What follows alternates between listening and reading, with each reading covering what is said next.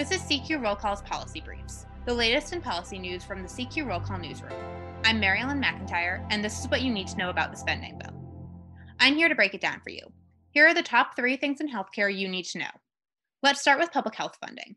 This massive package includes funding boosts for agencies like the National Institutes of Health and the Centers for Disease Control and Prevention for the fiscal year that began in October.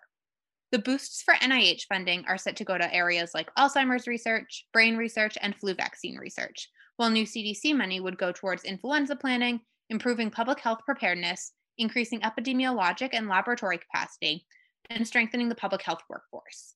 It also includes more funding for the Substance Abuse and Mental Health Services Administration. Those agencies are also all set to gain additional funding through the coronavirus relief package that is included in this bill. Congress has allocated money for vaccine manufacturing and distribution, costs related to testing and contact tracing, research on the long-term effects of COVID-19, the manufacturing of therapeutics and mental health programs, as well as many other areas. Then there's surprise medical billing.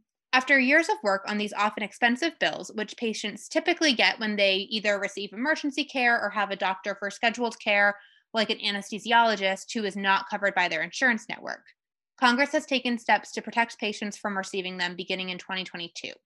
The years-long process to prohibit surprise medical bills showed how difficult it can be to pass legislation that's considered a bipartisan priority, and it also showed the flex of healthcare providers and hospitals who were able to greatly influence the final bill to their favored outcome to resolve payment disputes through a process called arbitration. Finally, this measure would extend several healthcare programs. It would extend funding for community health centers, teaching health centers, and the National Health Service Corps at their current funding levels through the fiscal year 2023.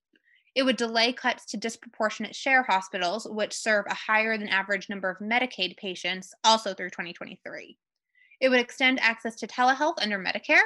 It would also boost payments to physicians under the Medicare physician fee schedule by $3 billion, and that is just a sampling of the health extenders included in this package. That's all for me. I'm Mary Ellen McIntyre with CQ Roll Call.